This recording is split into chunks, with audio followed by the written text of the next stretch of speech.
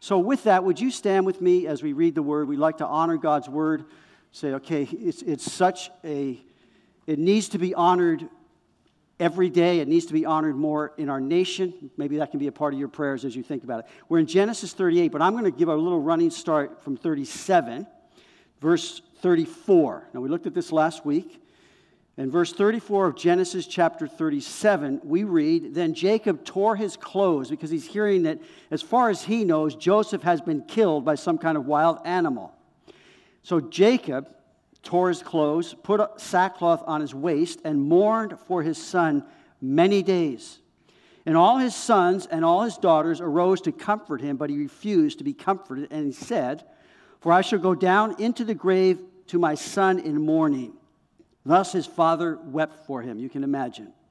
Now the Midianites had sold him in Egypt to Potiphar, an officer of Pharaoh and captain of the guard. Chapter 38. "It came to pass at that time that Judah departed from his brothers, left his family, visited a certain Adullamite whose name was Hira. And Judah saw there a daughter of a certain Canaanite whose name was Shua. And he married her and went into her, and so she conceived and bore a son, and he called his name She conceived again and bore a son, and she called his name Onan. And she conceived yet again and bore a son and called his name Shelah. He was at Chezib when she bore him." Let's pray. Father, again, we bow before you and before your word. And we say, Lord, speak to us, give us ears to hear. Faith comes by hearing, hearing by the word of God. James says it's not just don't be hearers only, but be doers of the word. We don't want to be deceiving ourselves, Lord. So we have some information. We have some knowledge. Lord, we want transformation. We want your Holy Spirit to take the things that we think about, how we think about them, and as we're thinking about that, and we pray you'd shape them, Lord, into the mind of Christ. Please, Holy Spirit, we invite you. I pray you take the things that I prepared, break them fresh right now, right here, right in this room, as people are watching, people in the lot, wherever it is, Lord, your word's going out. We believe that you are speaking, alive, powerful, and we ask you to divide between the thoughts and intents of our hearts. Give us, Lord, a humility before you to receive the engrafted word, and thus our lives changed. Bless now, I pray, in Jesus' name. Amen. You can be seated. So here we have a story that's the topic of our series here is destiny. And as I look, and I'll probably remind you of this each time, if not maybe quite that. But destiny is the events that will necessarily happen to a particular person in the future. You might say a particular thing, but here we're dealing with a person. So God is faithfully forwarding his story. I say his, capital H, is dash story. History is God's story. And he's going about sovereignly and providentially to hear his story of eternal salvation through the events that will necessarily happen to one particular person. That person is Jesus Christ, our Savior. Now, this morning and carrying through, God is also faithfully forwarding his story of eternal salvation through every event that happens to anyone and everyone who receive Jesus Christ as their personal Lord and Savior. Believing the gospel changes everything, and God is working faithfully his plans, his providential workings in our lives to fulfill his plans for our lives. Now, there is a destiny just as certain for those who refuse to believe the gospel, who choose to reject Jesus, the way, the truth, and the life, because Jesus said, "No one comes to the Father except through me." What is your destiny? I can answer that for you. Your destiny is yours to choose. The most important choice you will ever make is the destiny of your soul. No one can choose that for you, and it's not complicated.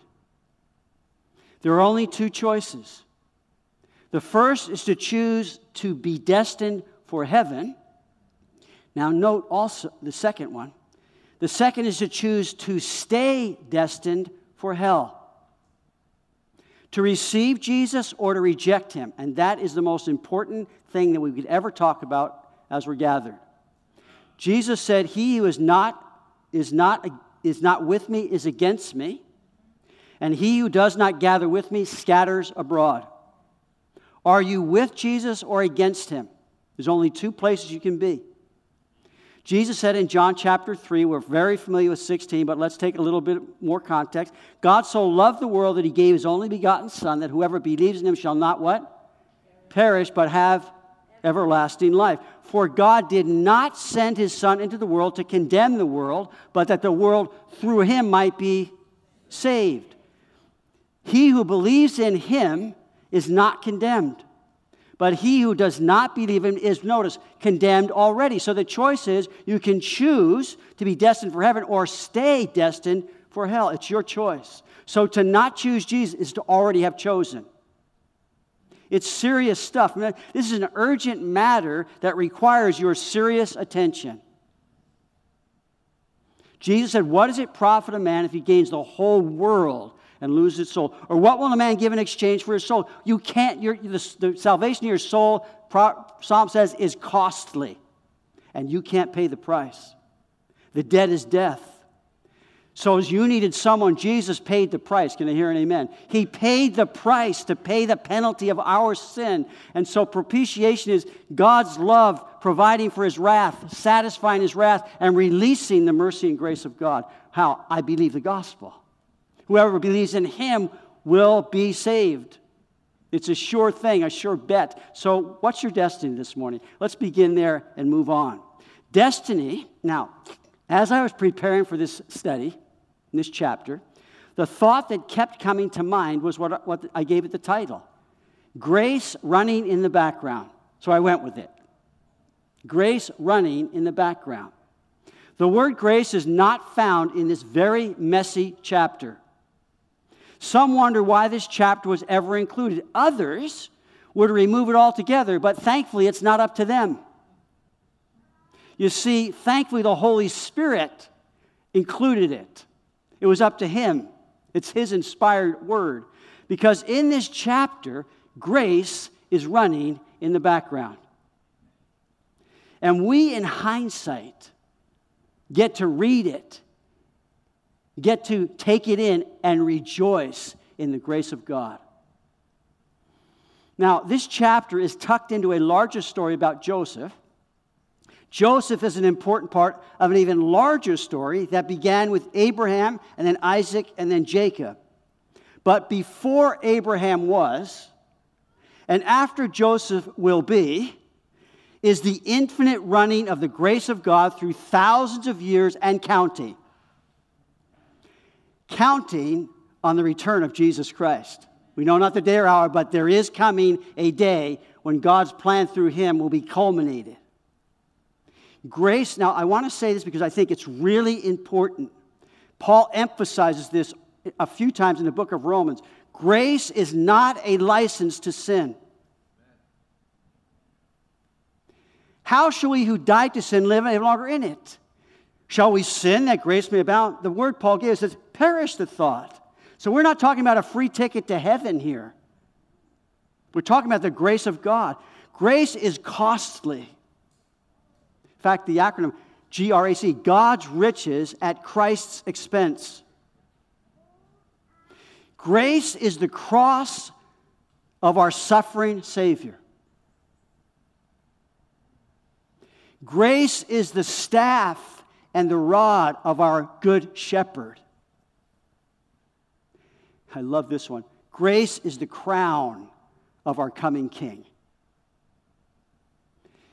Note the grand finale of the Bible in the book of Revelation, the beginning and the end, the first and the last, the Alpha and the Omega. Note this in Revelation chapter 1. John, to the seven churches which are in Asia, grace to you and peace from him who is and who was and who is to come, and from the seven spirits which are before the throne of God, and from Jesus Christ. Notice, the faithful witness, the firstborn from among the dead, the ruler over the kings of the earth, to him who loved us, washed us from our sins in his own blood, as made us kings and priests to his God, and we shall reign forever and ever. And we say, Amen. Even so, amen. Now it says there, and all the tribes will mourn because of him, even so, amen. That's talking about, I believe, Israel. And there's going to be a mourning because they're going to realize what they did to their Messiah. Grace to you and peace. That begins this last chapter. Notice in chapter 22. He who testifies of these things says, surely I am coming quickly. And then there's the word, can I hear it? Amen. Even so come, Lord Jesus, the grace of our Lord Jesus Christ with you all. And there it is again. Amen. Grace is running in the background of God's plan for all eternity for your soul and my soul. Love it. Love it. This chapter has been called an interruption, as though it breaks the flow of the story. Not so. What we are getting here is a little background of the history of Judah, who was one of the most prominent of the 12 sons of Jacob. So from this commentary, I want you to read along with me, because I love this first paragraph. Just struck me, and I thought I got to include this. Interruptions are often perturbing, but they are sometimes vital. Some years ago, a couple that my wife and I had come to know told us of one such occasion. The wife knew how upset it made her husband to be interrupted in the middle of a project. How many of you guys would say amen? Consequently, she walked up to him and stood quietly as he worked happily on a project in the garage. In due time, he finished what he was doing and looked up, signaling his wife that it was now permissible to engage him in conversation. Her words took him totally by surprise. Calmly, she reported, "The house is on fire." And it really was. Genesis 38 is an interruption also, but a very significant one. What chapter 37 has explained how Joseph and so the entire nation of Israel wound up in Egypt rather than Canaan. Chapter 38 tells us why this Egyptian sojourn was necessary. Chapter 38 provides a backdrop against which the purity of Joseph in chapter 39 stands out the more plainly. Chapter 39 and following describe the price which Joseph had to pay for the sins of his brother. Judah, the son through whom the Messiah would be born, was so carnal that he was willing to marry a Canaanite woman, to have a heathen for his closest companion, and to enter into an illicit relationship with a cult prostitute. Something drastic had to be done, and the exile in Egypt was God's remedy.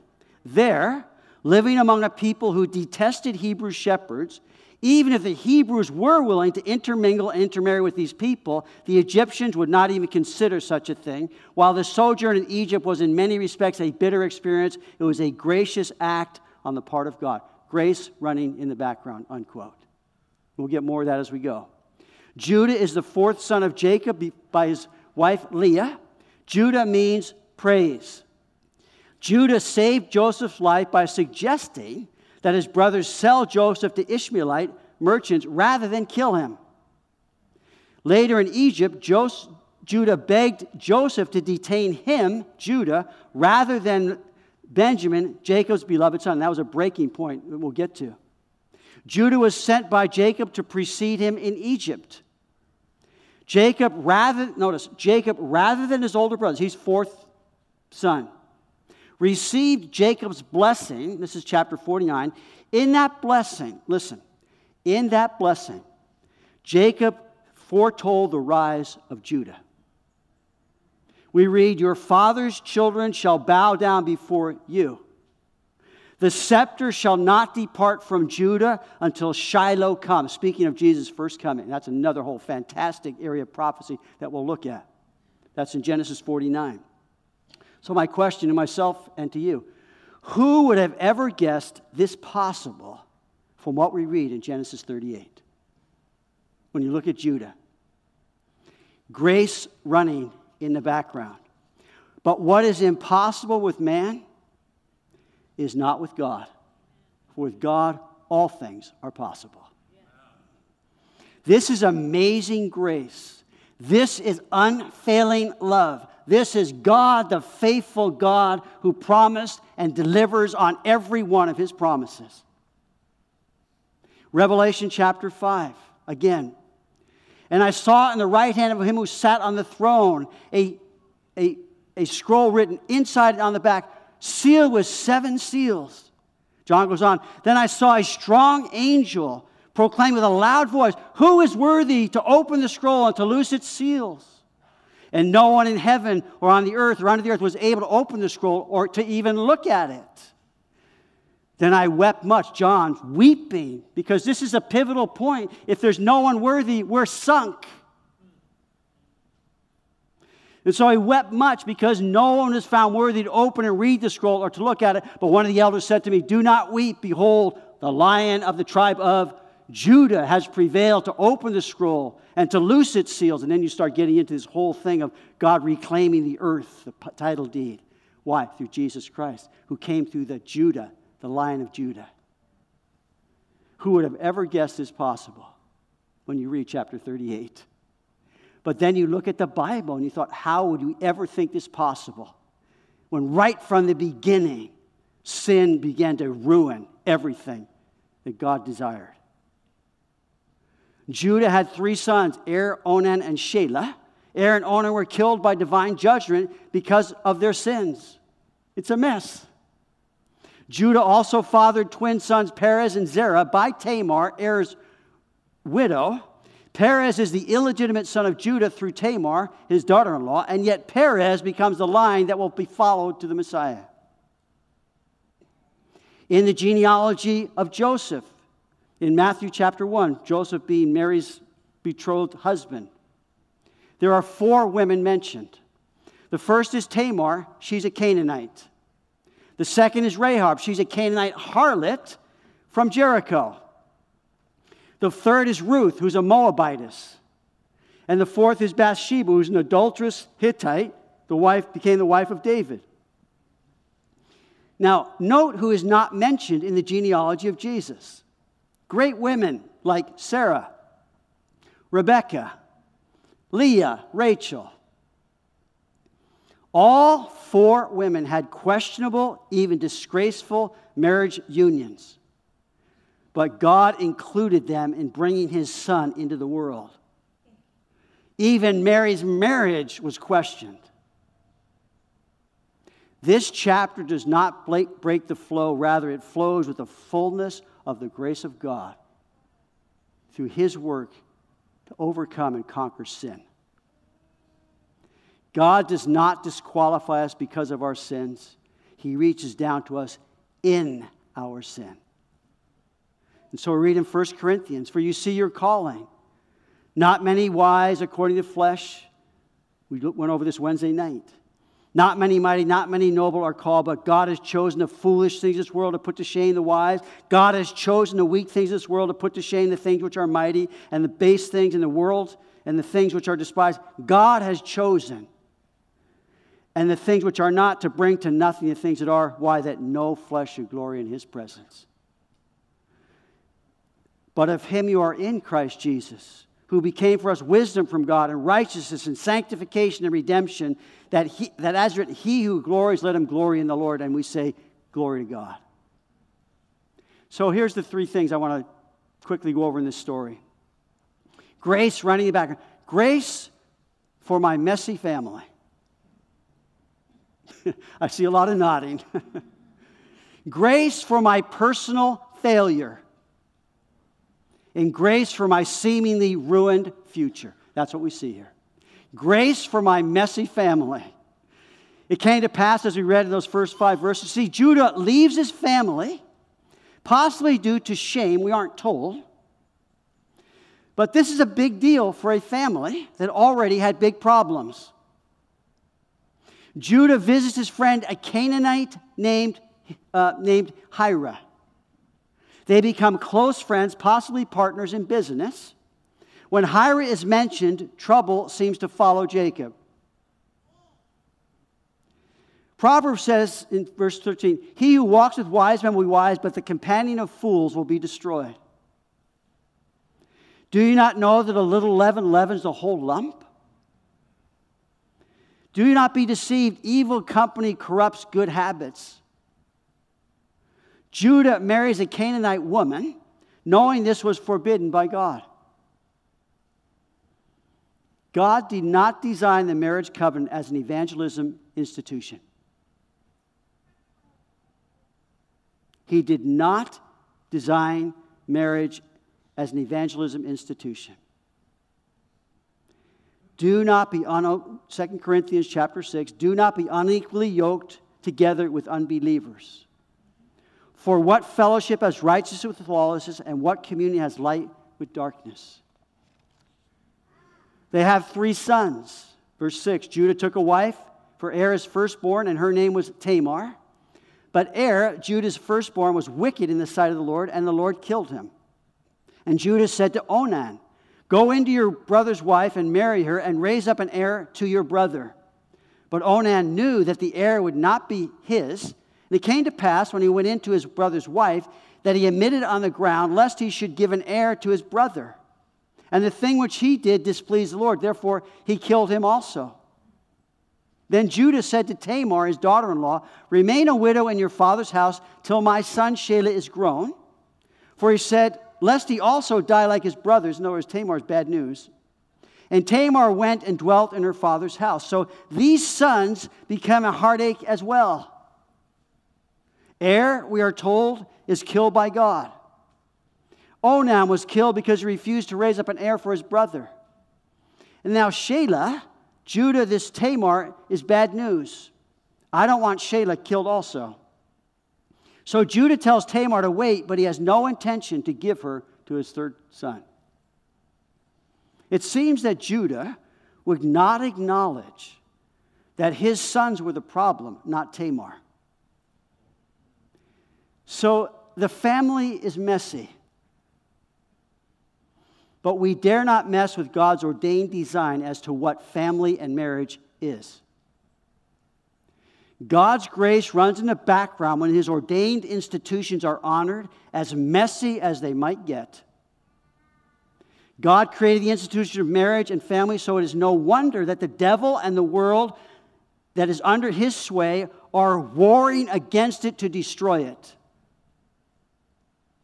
Marriage is one genetic man and one genetic female, which are the totality of God's created gender identity. There are only 2.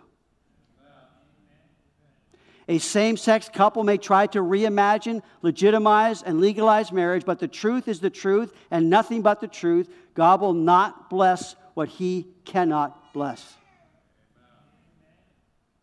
Marriage is a holy matrimony. And when honored as such, no matter how messy it gets, God's grace will run in the background.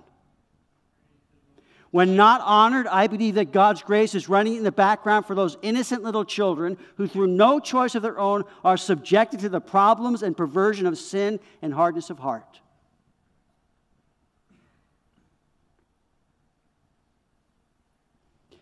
It's no secret. Black Lives Matters. The organization, the movement. I'm not talking about Black lives individually or family.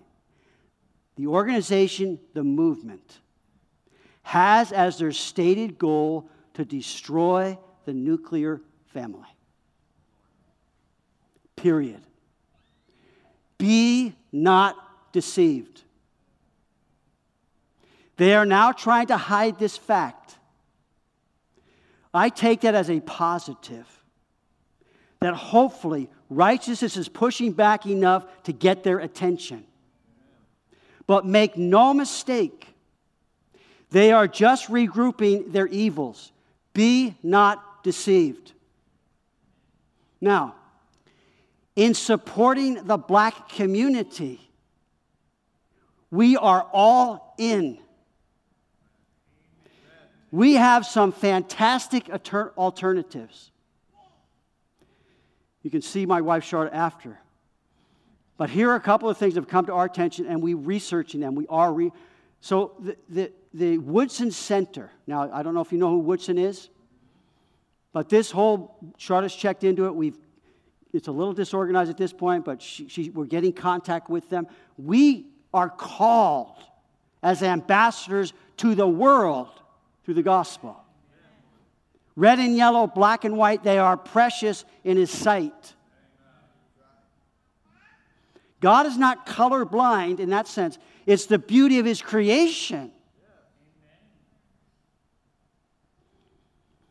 In Kent, right here, Kendrick Glover, who I just went last Saturday, I went to round table, what is it called? It's called something. They had on the stage, the mayor was there, the police chief was there, the stage was filled with color. Wonderful. And they're talking about the issues that we're facing right now. One of the men who were there was this Kendrick Glover, who has a ministry called, help me out, Charlotte. Is it GEM? It's called GEM, Glover Empowerment Mentoring. And I didn't know anything about it, but here it is. He's right there. And he's mentoring. He's given himself to the mentoring in the black community, he himself being black. There's a ton of stuff out there. We are fully trying to be more engaged with the gospel and our mandate to go into all the world, into the beauty of God's creation, and bring the gospel and bring healing. And we want to be doing that. So again, Charlotte can help you with that if that's on your heart this morning. But it seems that Judah would not acknowledge that his sons were the problem, not Tamar. So the future of Judah's name and family is in jeopardy of being wiped out. And it seems that Judah has come to the place where he doesn't really care. And you can imagine the pain and agony that's gone in his life. Now, in just a few things we already know about Judah, we must ask ourselves if we might be at the same place due to our messy families. A kind of numbness, a encroaching cynicism, giving up.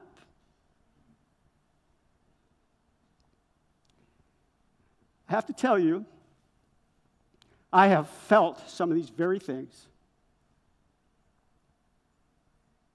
in our family. I believe that yesterday,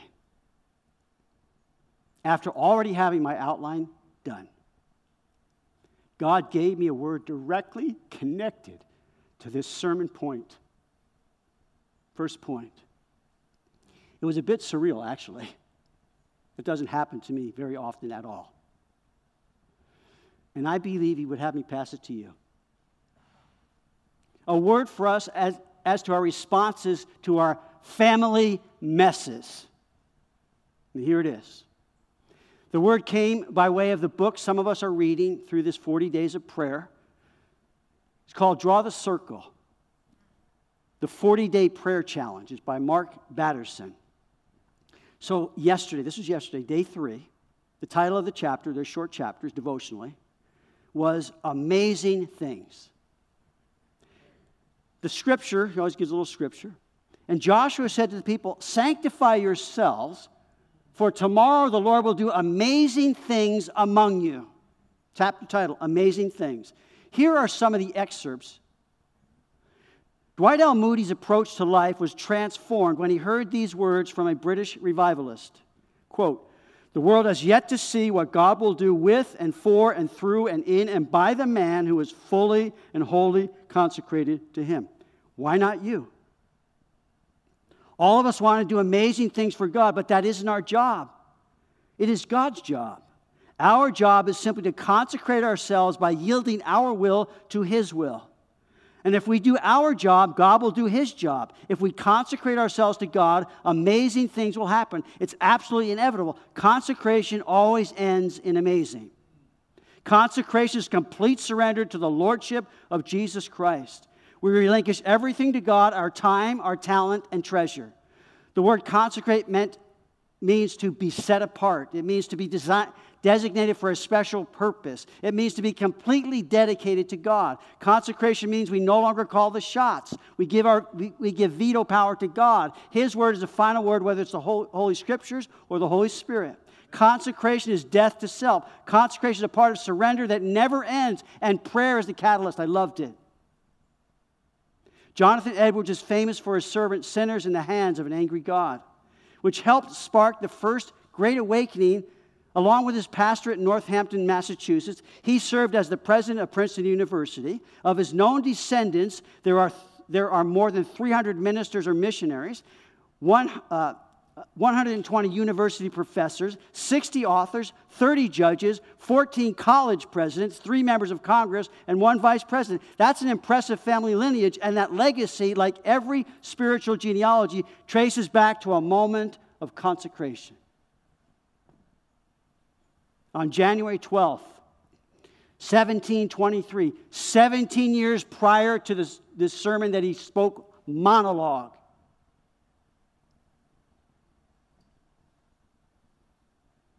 Jonathan Edwards made a solemn dedication of himself to God. He consecrated himself, all of himself, to God.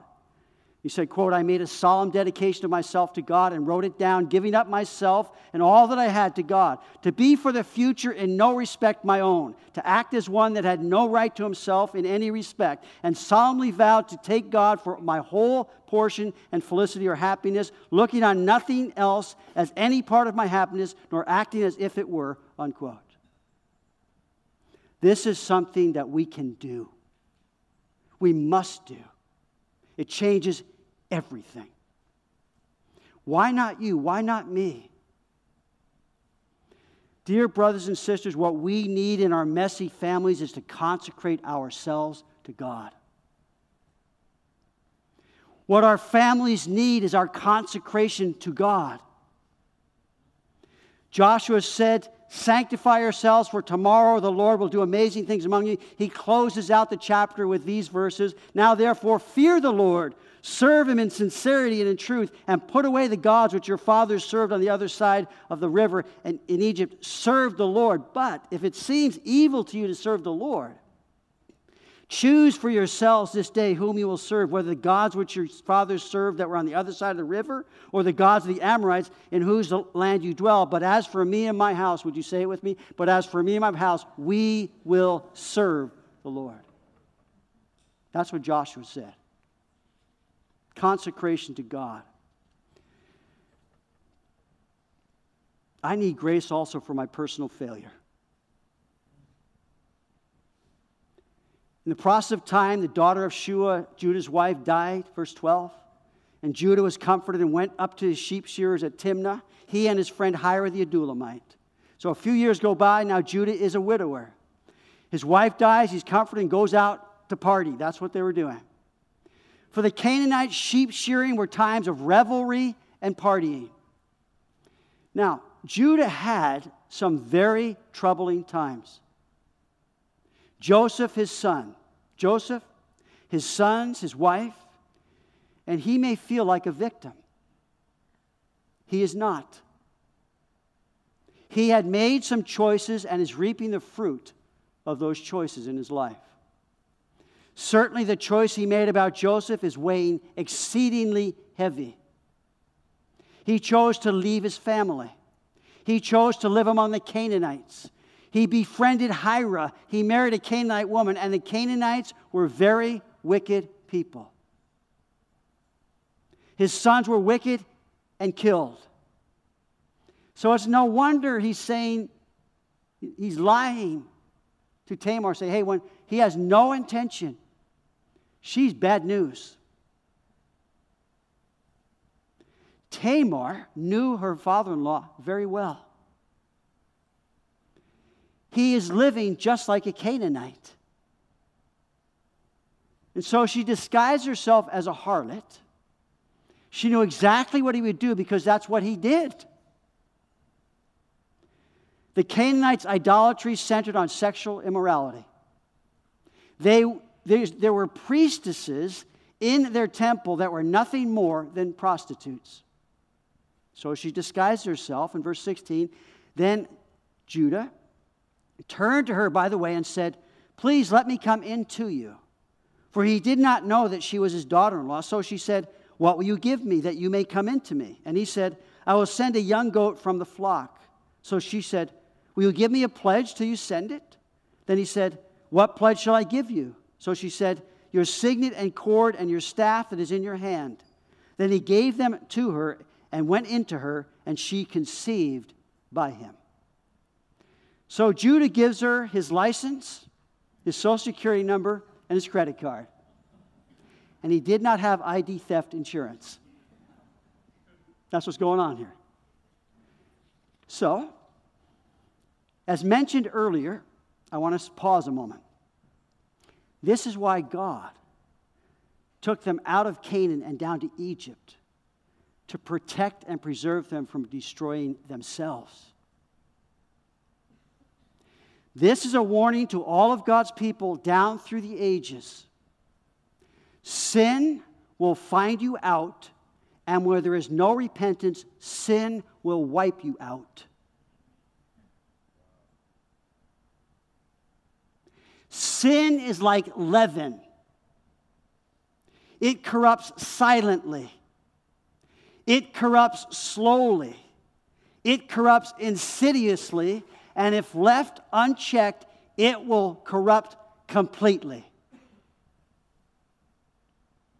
It is no secret that there is a pandemic of secret personal failure hiding away in the darkness of sexual immorality. Be not deceived. There is a huge problem among God's people in this room, some of them. I say to you, my brothers, Michael Allen leads a group here, Men's Conquer, whatever, to get help so you can get whole. I say to you, my sisters, Pat Shepard, the hem of his garment, and others, get help so you can get whole. Pay attention to what's going on and realize the end of that door is destruction. So she arose, verse 19, and went away and laid aside her veil and put on the garments of her widowhood. And Judah sent the young goat by the hand of his friend, the Adullamite, to receive his pledge from the woman's hand, but he did not find her. Then he asked the men of that place, saying, where is the harlot who was openly by the roadside? And they said, there's no harlot in this place.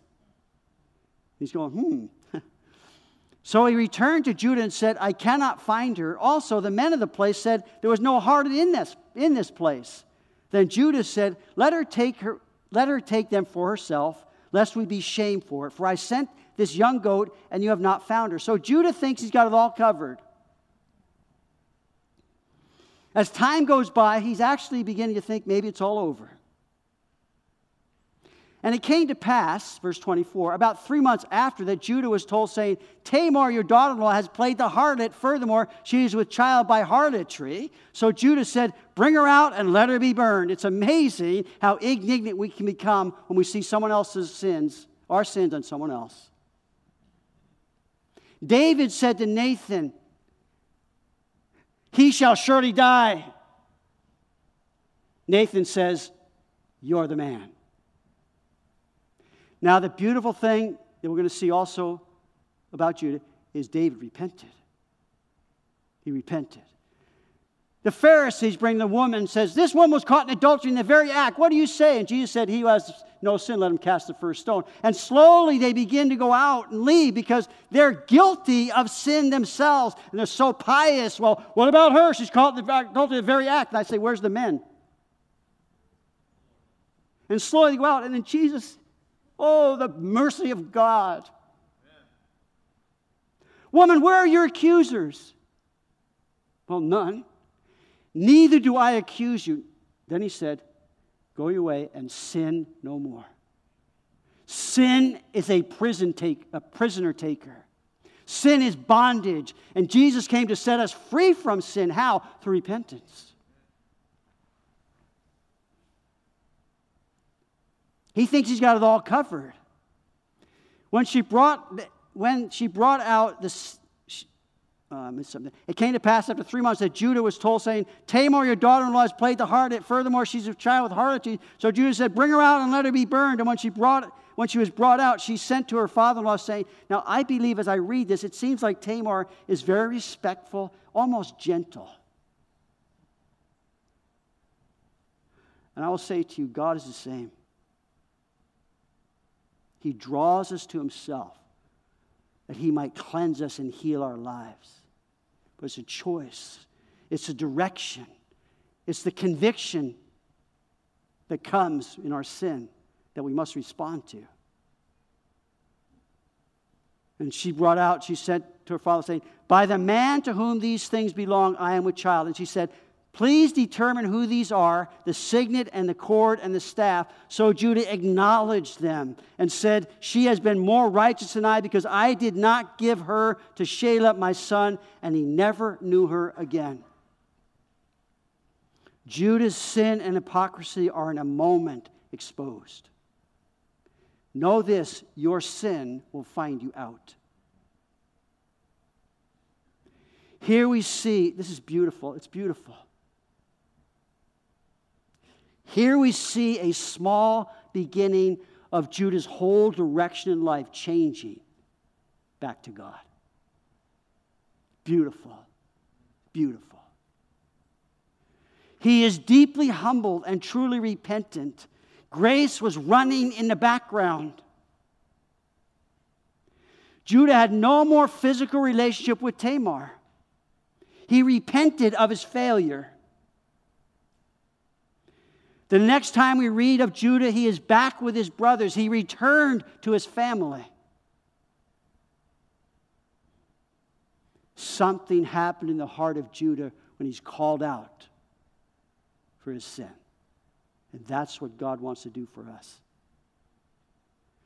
And we will rejoice in the future that lays ahead if that happens. And this is the point here. It begins when he owns his sin.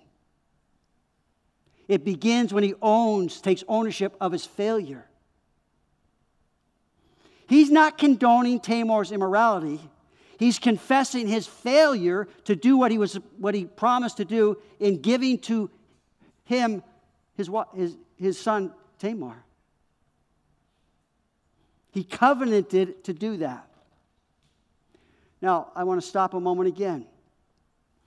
We are seeing the lawlessness that, at least in part, seeks to silence and destroy any need to acknowledge the fact that we play a role in our calamities and our hardships and our trouble. To blame others, to look for excuses, is to destroy any potential that these very same things, by the grace of God, have the potential to transform our very character. The potential to free us with courage and commitment as victors over sin, not victims of our sin or someone else's. Listen, the system is not the problem. It is the sin in our hearts that is the problem in all the systems. Sin runs in the background of all systems because every group, every organization, every government is full of sinners. Sin is the systemic problem. Personal, individual sin, period. True repentance changes everything, including the most perverse of systems. It can change a nation. It begins with individuals. It will only begin with personal, individual repentance. How are we doing with time? I'll let you take this next passage and just read it when you get home, but I want to say this. 2 Corinthians chapter 7, Paul addresses this. Are you sorry for your sin before a holy God, or are you sorry you got caught? And Paul calls it godly sorrow versus the sorrow of the world. And he says there, when there is true repentance, godly sorrow, he says there's no more carelessness about sin. There's no more excuses. There's no more pointing fingers. There's no more blaming others. There's a new reverence for God. There's a new love for God. There's a new conviction of my mind. There's a new freedom. Listen, there's a new freedom from guilt and condemnation. How? Through repentance. Repentance is the door to the mercy and grace of God. And there's no one that doesn't need to knock on that door in their life. Romans says, moreover, the law entered that the offense might abound, but where sin abounded, grace abounded much more, or grace superabounded. So that as sin reigned in death, even so grace might reign through righteousness to eternal life. How? Through Jesus Christ our Lord. We come to the cross often. So why not you and why not me? And why not now own our sin? Own our failures. No more excuses. No more secrets. No more blaming others. No more pointing fingers. Just saying, Lord, what about me? Consecrate ourselves to God and take ownership of our own failures and sin. And so this final point, grace for my seemingly ruined future. God's grace running the background of Judah's shame through his repentance and then restoring his life for a future that included the genealogy of the Messiah. And so it came to pass, verse 27, at the time for giving birth, that behold, twins were in her womb. And so it was when she was giving birth that one put out his hand, and the midwife took a scarlet thread and bound it on his hand, saying, this one came out first. Then it happened as he drew back his hand that his brother came out unexpectedly, and she said, how did you break through? This breach be upon you. Therefore his name was called Perez, breach. Afterward his brother came out, and what had the scarlet came out, who had the scarlet thread on his hand, and his name was called Zerah. Perez, the second in a sense, became a part of the line of Messiah. Grace for my seemingly ruined future. Listen, the future is filled with hope because of the birth of Jesus Christ. It's filled with hope. The future is filled with hope because of the new birth through faith in Jesus. The future is filled with hope because there's coming a new heaven and a new earth in which righteousness dwells. The grace of God is running in the background in everything that happens.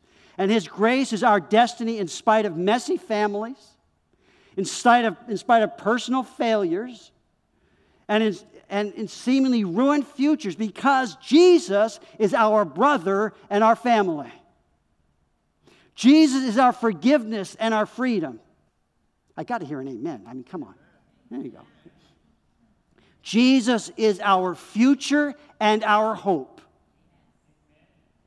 I love it. The grace of God is running in the background, brothers and sisters. It's there to tap into. It's there when we don't even realize it. It's there when we see it afterward. God's grace. God's riches at Christ's expense. Grace is not cheap. It cost God His Son. When we stand before Jesus in glory, His grace will be our story. I almost want to stand now. Here's a hymn that does not have the word grace, but oh, how it runs in the background. I stand amazed in the presence of Jesus. Would you stand with me? We're going to close here. I stand amazed in the presence of Jesus the Nazarene and wonder how He could love me, a sinner condemned unclean. He took my sins and my sorrow. He made them His very own. He bore the burden to Calvary. He suffered and died for me. Singing, how marvelous, how wonderful, and my song shall ever be. How marvelous, how wonderful is my Savior's love for me. When with ransom in glory, His face I at last shall see. It will be my joy through the ages to sing of his love for me. Forever I will sing your praises, Jesus, risen King. Oh my God, I stand amazed that you love me, singing how marvelous, how wonderful, and my song shall ever be. How wonderful is my Savior's love for me. I'm going to close this here, Sophia. We'll close. Lord, we bow our hearts before you, and I just want all of us just before the Lord, the throne of grace, the throne of mercy. Lord, we just humble ourselves and we thank you for your grace and mercy. And Lord, I'm just going to close it here, Sophia. Yeah. Is there any chance that you can fake it through how marvelous, how wonderful?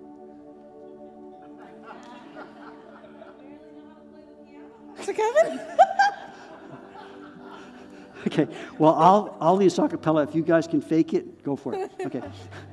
But anyway, I really want to take a moment here for all of us. And if there's a need in some of the things that we've hit on, I know the Holy Spirit just takes sentences, words, whatever, and he just speaks to our hearts. And it's not been my experience that there's a million things God's trying to say to me. There's just something that nudges me or calls me or convicts me.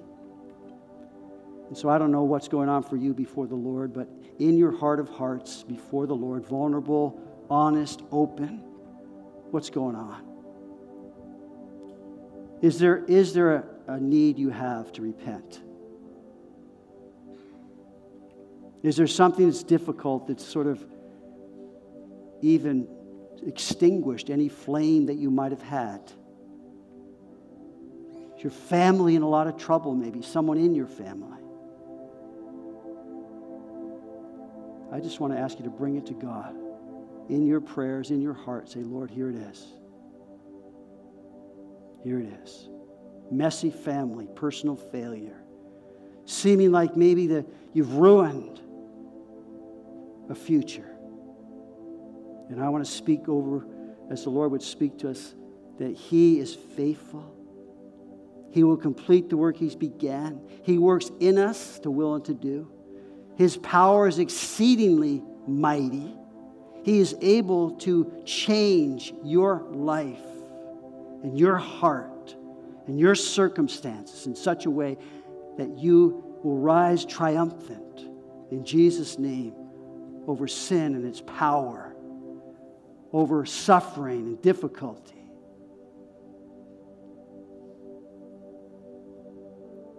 We're singing, how marvelous, how wonderful is my song shall ever be. How wonderful is my Savior's love for me. One more time, singing, how marvelous, how wonderful, and my song shall ever be. How marvelous, how wonderful is my Savior's love. One more time. How wonderful, and my song shall ever be. How marvelous, how wonderful is my Savior's love for me. Lord, so we could just say as we leave these doors, leave this building, never are we out of your presence. We're thankful for your Holy Spirit as believers. We're praying for anyone that, even someone here, someone watching, someone in our family who does not know that love, does not know how marvelous you are, that you grant them repentance, they'd come and find at your feet the love that they so desperately need, the forgiveness that they so desperately long for, the relieving and removing of all guilt under the cross and the blood of Jesus. So draw them, we pray, Lord. And I ask now as we leave, as we go out into this troubled world, fill us with your Holy Spirit. Give us a boldness by your Holy Spirit to be your witnesses, your ambassadors. In Jesus' name, and everyone said, amen.